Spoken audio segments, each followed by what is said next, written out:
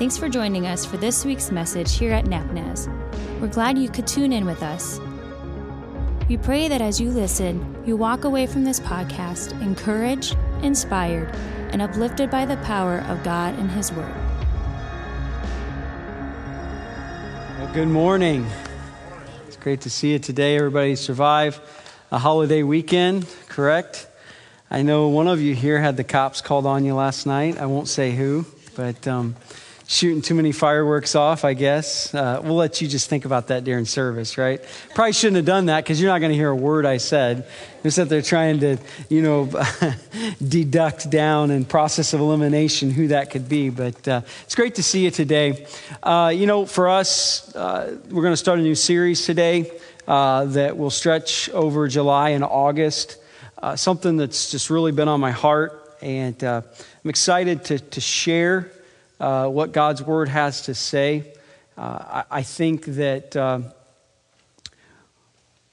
what we're going to look at can be really transformational in our lives. And so I'm excited about that. But I want to start the series this way.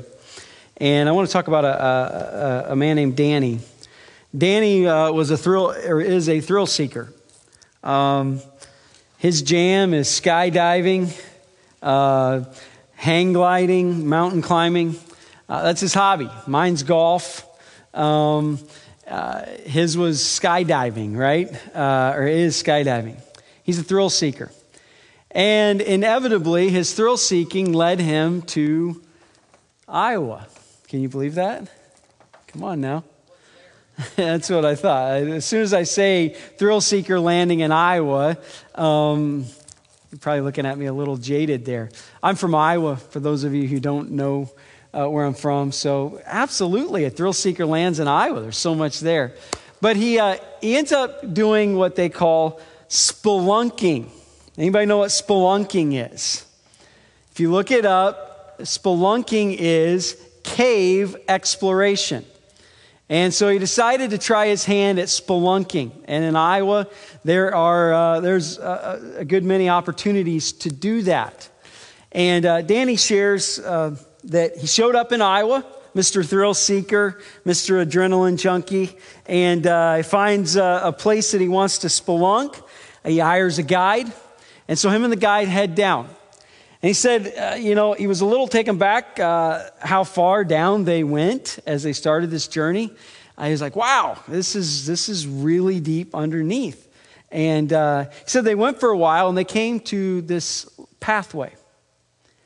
And the guide was like, okay, now we're going to go through this pathway. And on the other side of this pathway is an opening and a cave that you're going to be blown away with, a chamber in this cave. He's like, okay, no big deal. It sounds great. He did notice when he got to the pathway that to start into the pathway, you had to stoop down. And no big deal. So he stoops down and begins to follow the guide. And it's just a little bit of a matter of time before all of a sudden he can't stoop down anymore. He has to kneel down. And his hands and feet, now they're moving down this pathway toward this amazing thing, right? And it was only a matter of time before kneeling wasn't available either. And he said before he knew it, he was laying on his back, moving along this pathway where he had to use his hands to reach up and push himself forward. I've thought about this and Danny, and I've thought, I've kind of been there too. I was in kind of one of these situations, but it wasn't in a cave. It was at the City Museum in St. Louis. If you've ever been to the City Museum in St. Louis, it's incredible. I mean, amazing. If you're ever going through St. Louis, want to do something, go to the City Museum. Of course, right now during the COVID, it's probably closed, but it's amazing. I mean, there's a school there. They have a school bus that's suspended from this huge building. You can walk out on the school bus, and you're looking down like 20 stories or something. Also, but in the middle of Cincinnati or the St. Louis City Museum is this maze that kids will climb in, and they can go up in these tunnels, this whole tunnel system, and you walk grabbing these metal bars, right? And I thought, hey, I'm going to do this with my kids. And I got trapped. Kids are like, and it's a legit tunnel system.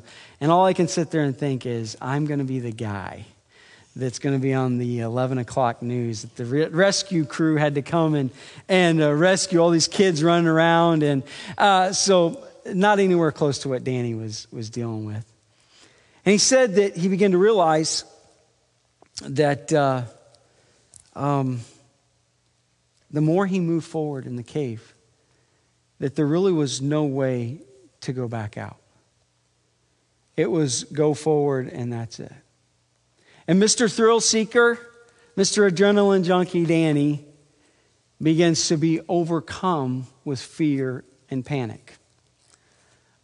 He said of all the things he's done, this was the most terrified he had ever been. As he's now in a place where to move forward, he couldn't breathe at the same time he had to move. Because to inhale and exhale, there just wasn't enough room. And he's flipping out. And Mr. Thrill Seeker comes to a point where he has absolutely no shame. And he just begins to tell his guide, hey, I'm flipping out here. To which the guide says this. He says, Danny, I want you to close your eyes. And I want you to listen to my voice. I'm going to keep talking. I want you to simply do what I ask you to do. I want you to be calm. And if you'll listen, I'll guide you through this. Don't let your mind think about where you're at and how scared you are. Don't allow those feelings of panic and obviously claustrophobia, right, to overwhelm you. Do one thing. One thing. Just close your eyes and listen to my voice. And so that's what Danny did. And guess what? He came through that passageway into the most incredible chamber in that cave. And Danny talks about that story. And he says, you know, the thing that freed him from the panic and the fear that he was overwhelmed with in that moment was not trying hard to quit thinking about how scared and panicked he was. The thing that freed him to keep moving was simply listening to his guide's voice. That's all he needed to do. Was just allow every part of his mind to focus on what his guide was telling him. And for me, Psalm 103 is that voice that you and I need to hear. I don't need to tell you that all of our lives, sometimes we come to places where we feel like we're Danny in that passageway. We're squeezed, we're panicked, we're fearful. We can't go backward. The only thing we can go forward, but we're not even sure if we can move. I would tell you that it seems like, especially through this season of our world and our country and our community, that some of those things seem to be squeezing us also. And I think Psalm 103 is that voice that we always need to hear. Psalm 103 is what I want to just spend some time just saturating in. Or if it's grilling season for you, marinating in, right? Just allowing what God is saying about himself and who we are as his children to be the thing that we hear above and beyond everything else. The thing that we know in the midst of whatever present circumstance we're in. The thing that we're assured of regardless of your struggle or my struggle with feelings of inferiority or self-confidence or doubt or self-esteem. Whatever those things that tend to nick at our lives, that drag us down, that cause us to struggle, cause us to lose sight of who we are and whose we are. Psalm 103 would be that voice that you always hear above and beyond whatever it is you might be living in or with. I just want to soak in this for a couple months and let it become the dominant voice that we hear above all other voices and in all present circumstances. You see, Psalm 103, it's amazing. There's no mention of an enemy or foe or a threat. There's none of that in Psalm 103. There's no requests. He doesn't ask God for anything. There's no complaints. There's no petitions.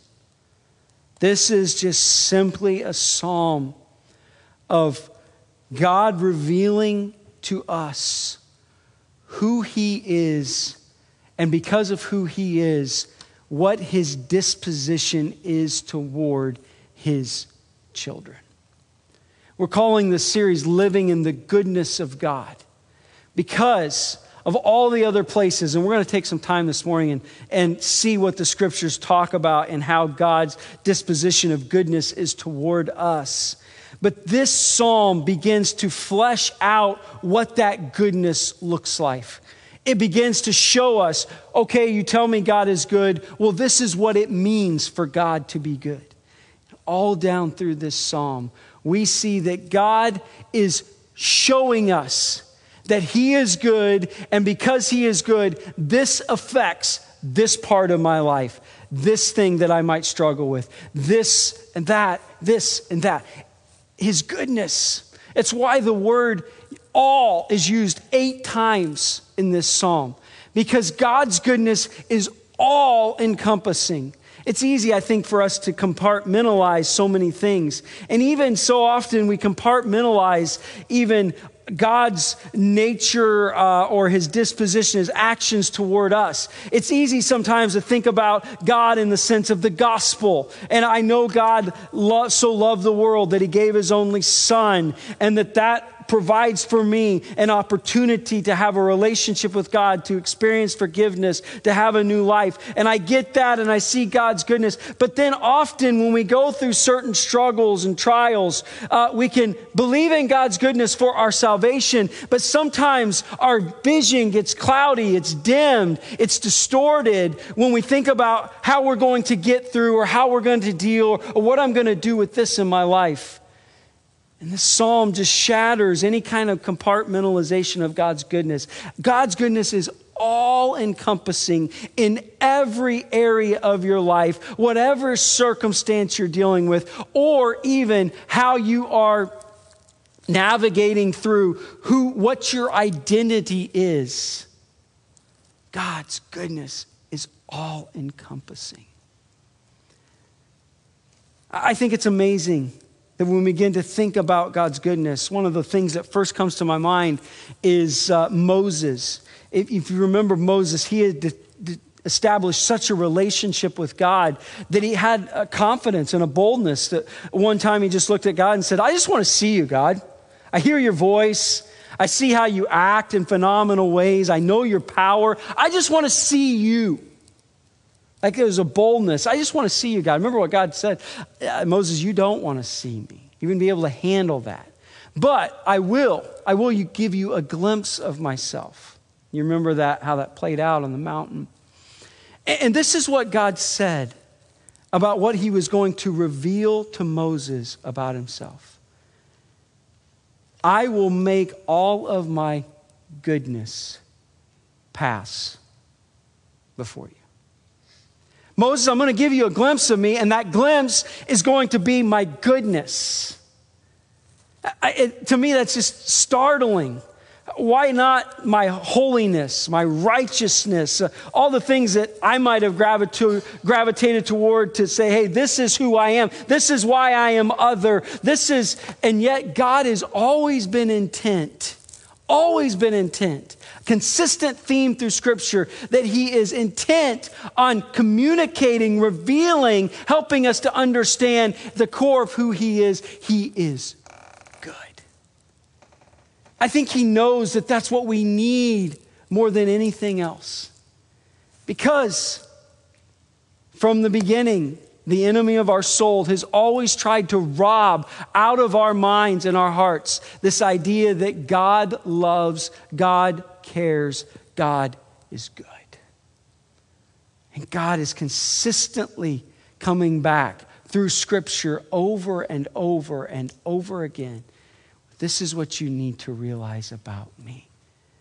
I am a good God. And Psalm 103 is just a place where we see that fleshed out and examples of what that looks like, what that means for you and me in different areas of our lives, how that deals with my past, how that deals with my present, how that deals with my future, how I deal with my sin, how I deal with my identity. Just in so many ways, it's all encompassing when we see God's goodness in this psalm. So this is what we're going to center around as we walk through this psalm. A couple key thoughts. The goodness of God creates the conditions for quality of life. Are you guys awake? Everybody good? Oh no, we're just going to shut her down right now. Go get lunch. No, everybody's awake, right? Okay, good. Well, I don't know if I'm like just,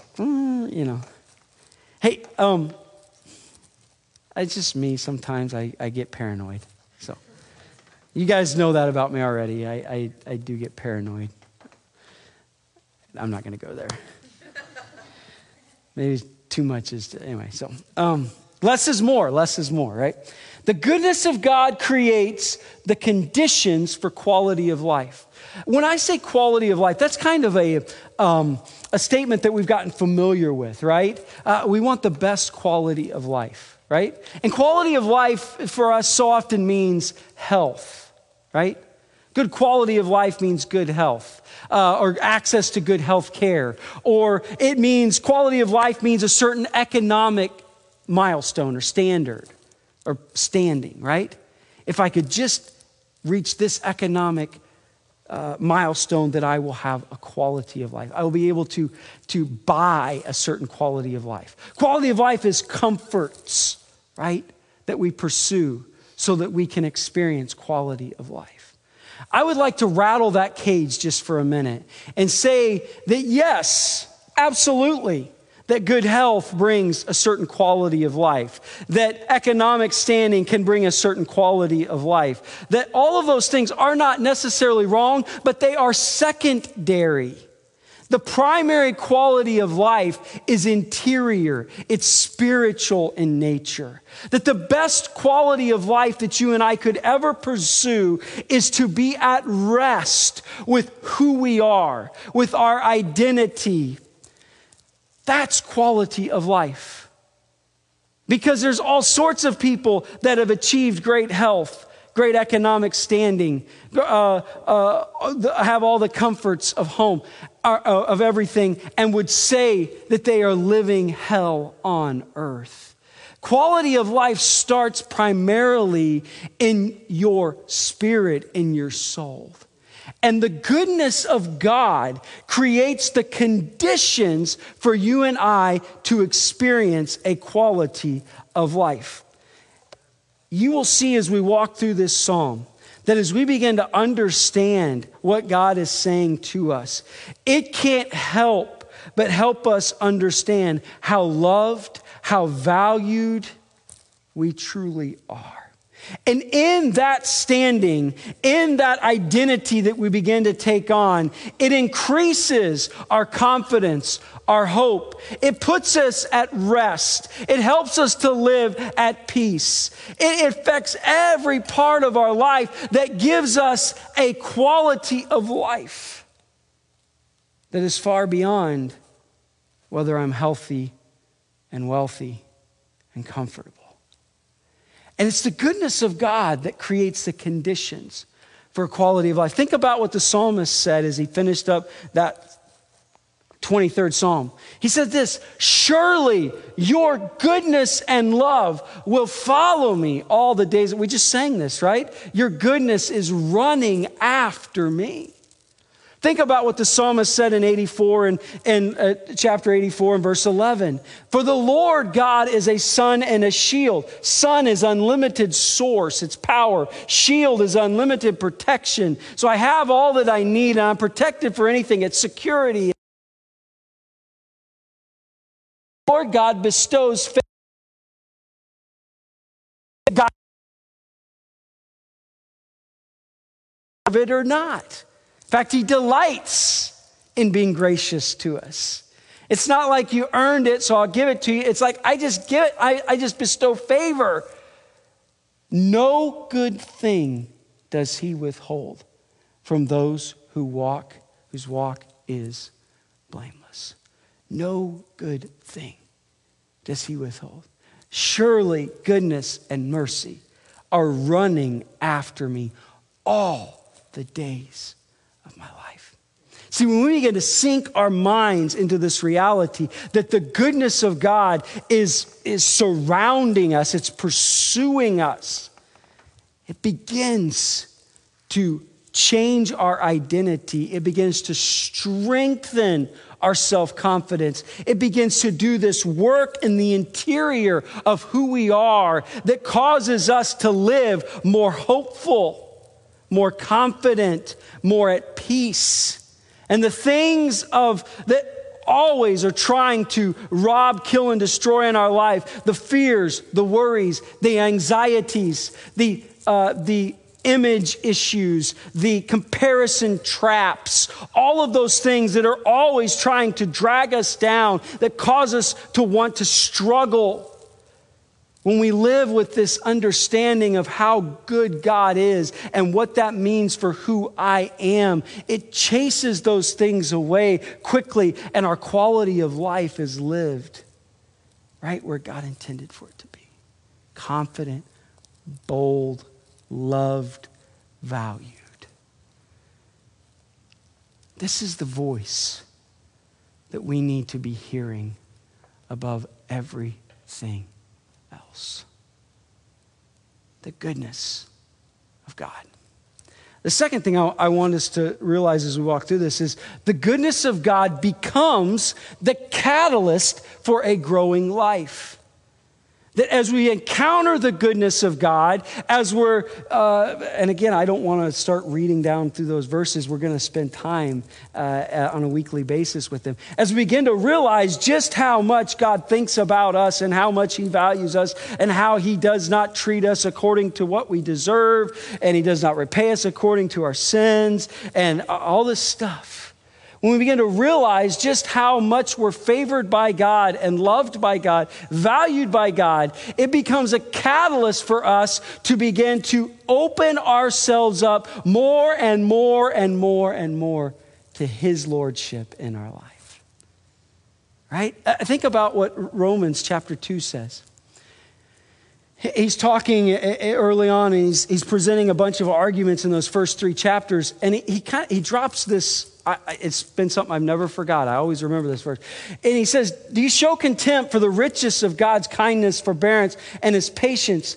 Do you not realize that God's kindness, his goodness, is intended to do one thing, to lead you to repentance?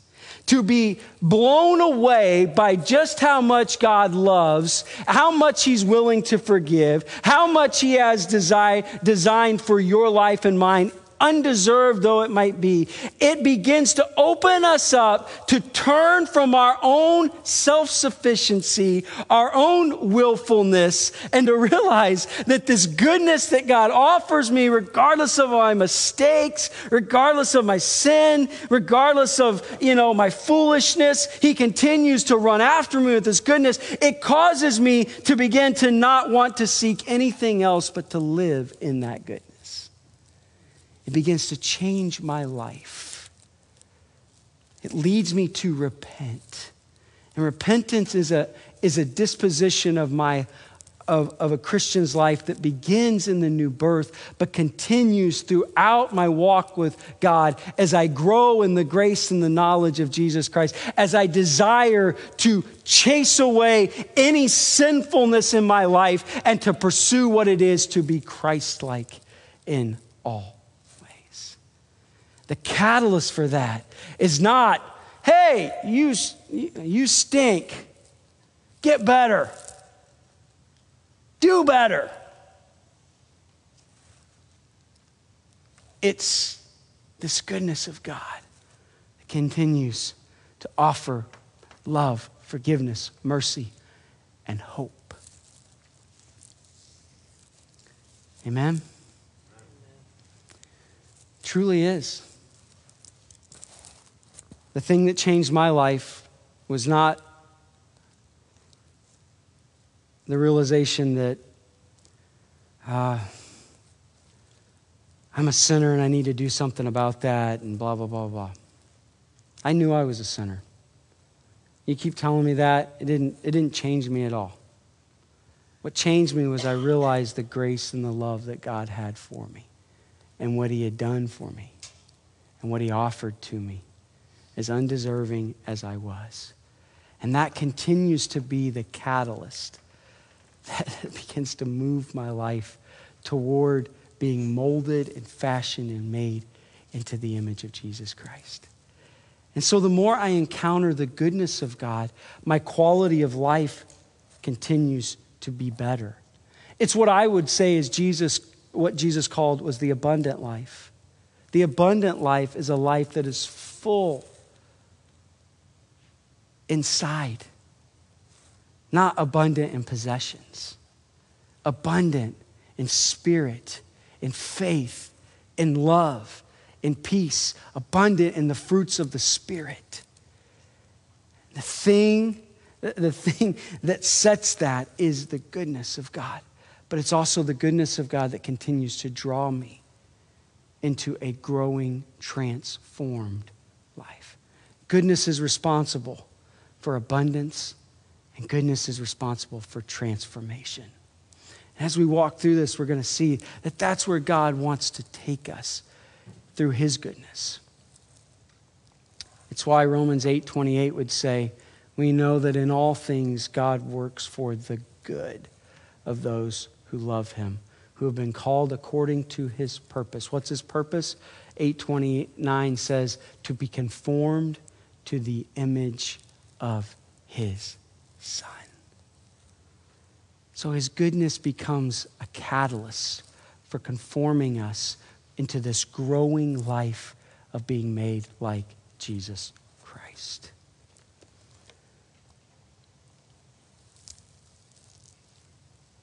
It's so quiet in here.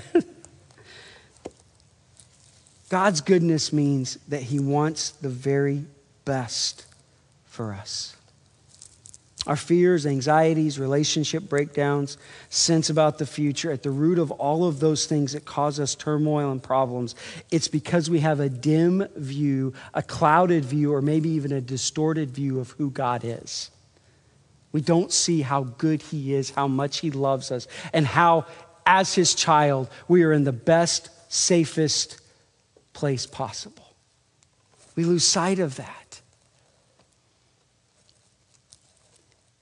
As we lose sight of his goodness, we become also dim in our view of who we are, with our relationships, a distorted view of our future. And it leads us to this turmoil about our security and our significance. And all the while, God is simply wanting us to be drawn back to his goodness, to realize that in him and through him and because of his goodness, we don't need to worry. We don't need to fear. We don't need to doubt. We don't need to live with insecurity. We don't need to live in comparison traps. As his child, through his goodness, there is no better place to live. That's why he says this. Taste and see that the Lord is good. God just invites us. He says, listen, you want to know? Just try it. Try it. It's like Costco, right? Do you go to Costco? I've become a Costco fan. I love Costco. And guess what? I go into Costco. I have 5 things I need to buy. And then I walk down that far aisle, and you know what's there, right? Except for in the COVID. Like, it's gone in the COVID. But, like, there's samples. That's right. Like, I can tell you every place where there's samples. I'm not quite like Dave Lutz. Dave Lutz goes around lunchtime just to get lunch through the sample. He's that cheap. No, honestly, he does. I'm not kidding. He's told me that before many times. Like, I go around lunchtime and I don't have to go buy lunch. I just eat the samples. But you know what the whole idea, the premise is. Taste it and see how good it is. And you taste it and you're like, man. That's what the Lord's saying, taste and see. You see, so often our mindset about relationship with God or living in relationship with God, there's an ought of obligation. I should do this. I ought to do this. I ought to follow him. I ought. And all the while, God's ought is an ought of opportunity. It's kind of like this. I could say you ought to drive the speed limit. I'm placing upon you an obligation, right? Amen? That's always nice. Yesterday, I'm coming back from Menards, and I'm listening to a song. I'm thinking about what I'm going to be doing when I get home, and I'm pressing the gas pedal a little bit too fast, right? And I'm in the passing lane, and I'm going 74, and I go past this van, and I glance over, and it's somebody I know. Like, oh, great. So I just a little bit. Right, Ben? Ben, do that. Or there's the ought of, for me, like, the most beautiful place in the United States is Rocky Mountain National Park. I was supposed to be here today, I think, or I was going to be there this week. And I can come to you and say, hey, you ought to go see Rocky Mountain National Park, right? I'm not placing on you an obligation. I'm just saying there's an opportunity that you ought to take, right? And God is saying, taste and see how good I am. The oughts of Jesus are oughts of opportunity, far more than their oughts of obligation. The ought of obligation is a very base understanding of relationship with God. The ought of opportunity is to live in relationship that God has truly designed for us. And he's saying, taste and see. Taste and see what? How good I am. I guarantee you that if you'll experience the goodness I have, you are not going to go anywhere else. And so Psalm 103 begins this way. Praise the Lord, my soul. All my inmost being, praise his holy name. Praise the Lord, my soul, and forget not all his benefits. As we begin to unpack this psalm, we realize right at the beginning that there is a sense of over and over 3 times in these first 2 verses, it's the psalmist grabbing a hold of himself and an intentional act saying, I will choose to think about. I will choose to allow my mind. I will grab a hold of my thoughts and I will focus on, forget not all his benefits. That's what we tend to do. I will choose intentionally to grab a hold of my thoughts, my minds, and focus on who God is. For you and I, living in the goodness of God does begin with the intentional act of filling my mind with the truth of God. And that's what he's doing here. It's kind of like that old saying, I says to myself, self, right? You recognize that? You guys ever do that to yourself? No, you don't. I says to myself, self. That's what he's doing here. I says to myself, self, you need to think about truly how good God is. I've talked about this ad nauseum over and over. The scriptures tell us that God desires for us to control our thoughts, our minds, to take captive, to dwell on these things. That word in Philippians. He says in Colossians, set your mind. These are all action words on our part where we are doing the action. We are called to take a hold of our thought life. And that is what he's doing here. As he begins thinking about the goodness of God, he realizes that he needs to allow his mind to be singularly focused on this one voice, this one stream of thought, this one idea, and that is how good God is. And so to begin to live in the goodness of God, we model the psalmist when we understand that there is intentionality on our part to fill my mind with the truth of who God is. Praise the Lord, O my soul, and forget not all his benefits. And so my challenge for you as we begin to look through this psalm over the next weeks, fill your mind with what it says. To begin to live in the goodness of God is to begin by filling your mind with the truth of God. So I'm asking you to do something. I got you some homework today. I'm going to put you on the spot too. I might make liars out of a few of you. But I'm asking you through this series, will you be willing to read Psalm 103 5 times a week? 5 times a week. I don't care if you read other things, that's great, but 5 times a week, just read Psalm 103. Fill your mind with the truth of God so that you can begin to live in the goodness of God. It begins with this, grabbing a hold and hearing that voice. And you only hear that voice by opening his word.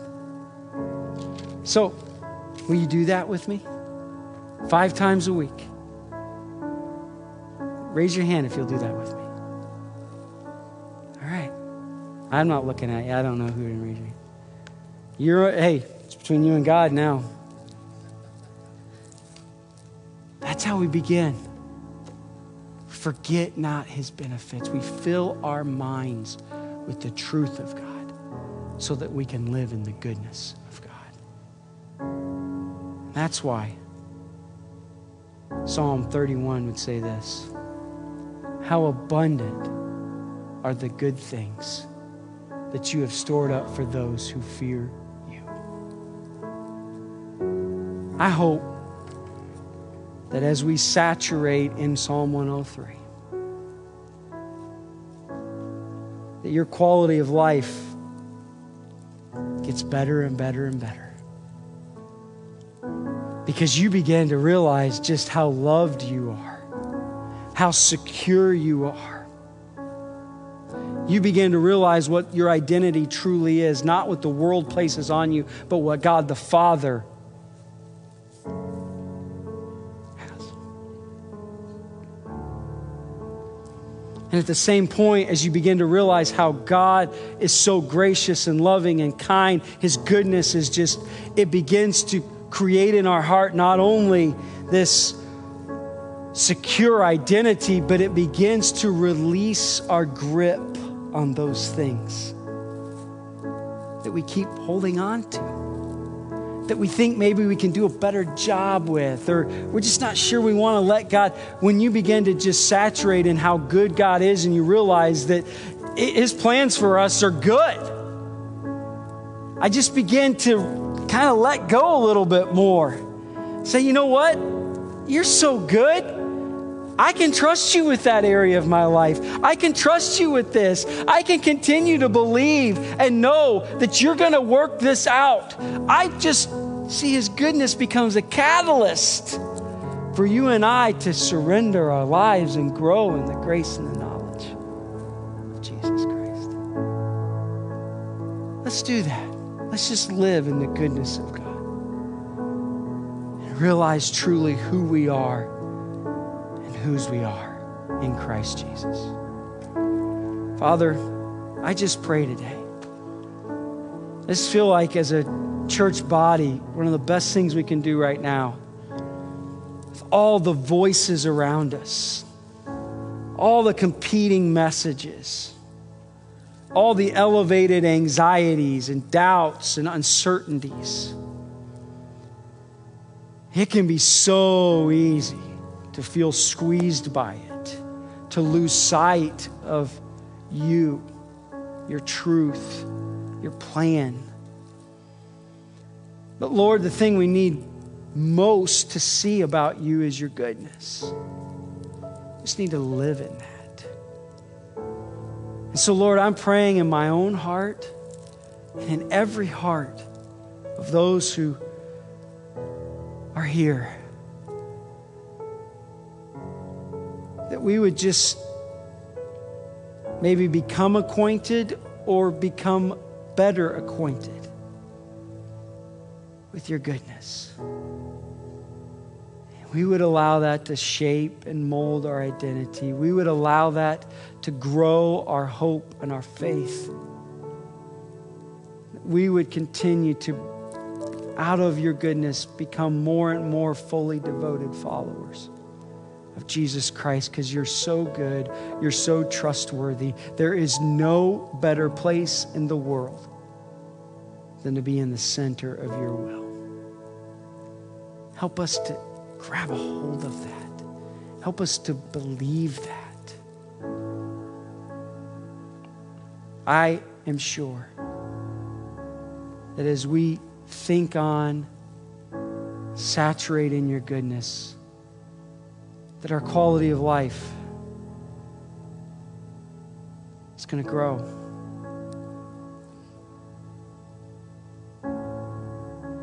We realize how good you are, the things we worry about and are anxious about, fearful of, they get smaller.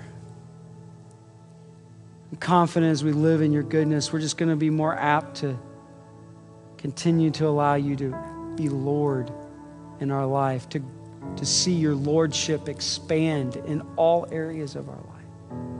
Because you're good and you have our best interest at heart and you know exactly what you're doing with us. And we're always, always, always fulfilled when we follow you. There's been not one time that I've ever regretted following you in some area of my life. Never once. And when I see your goodness, I'm just drawn more and more to give you my life completely. So Lord, do that over these weeks. May Psalm 103 live in our hearts and fill our minds and be our default thinking in the midst of struggle, trial, difficult circumstances. I pray these things in the strong name of Jesus, who is the goodness of God personified. Amen. Thanks again for listening in today, and thanks to those who give so faithfully, so that together we can continue to be the light of Christ in this generation as you sow into the life and mission here at NAPNAS. If you feel led to give or to learn more about NAPNAS, simply head to napnas.org. There, you'll find previous messages as well as everything going on in the life of the church. And if you found value in today's message, would you share this with a friend or on social? Because it is together that we exist to help people take their next steps in a transforming relationship with the Prince of Peace and King of Hope, Jesus Christ.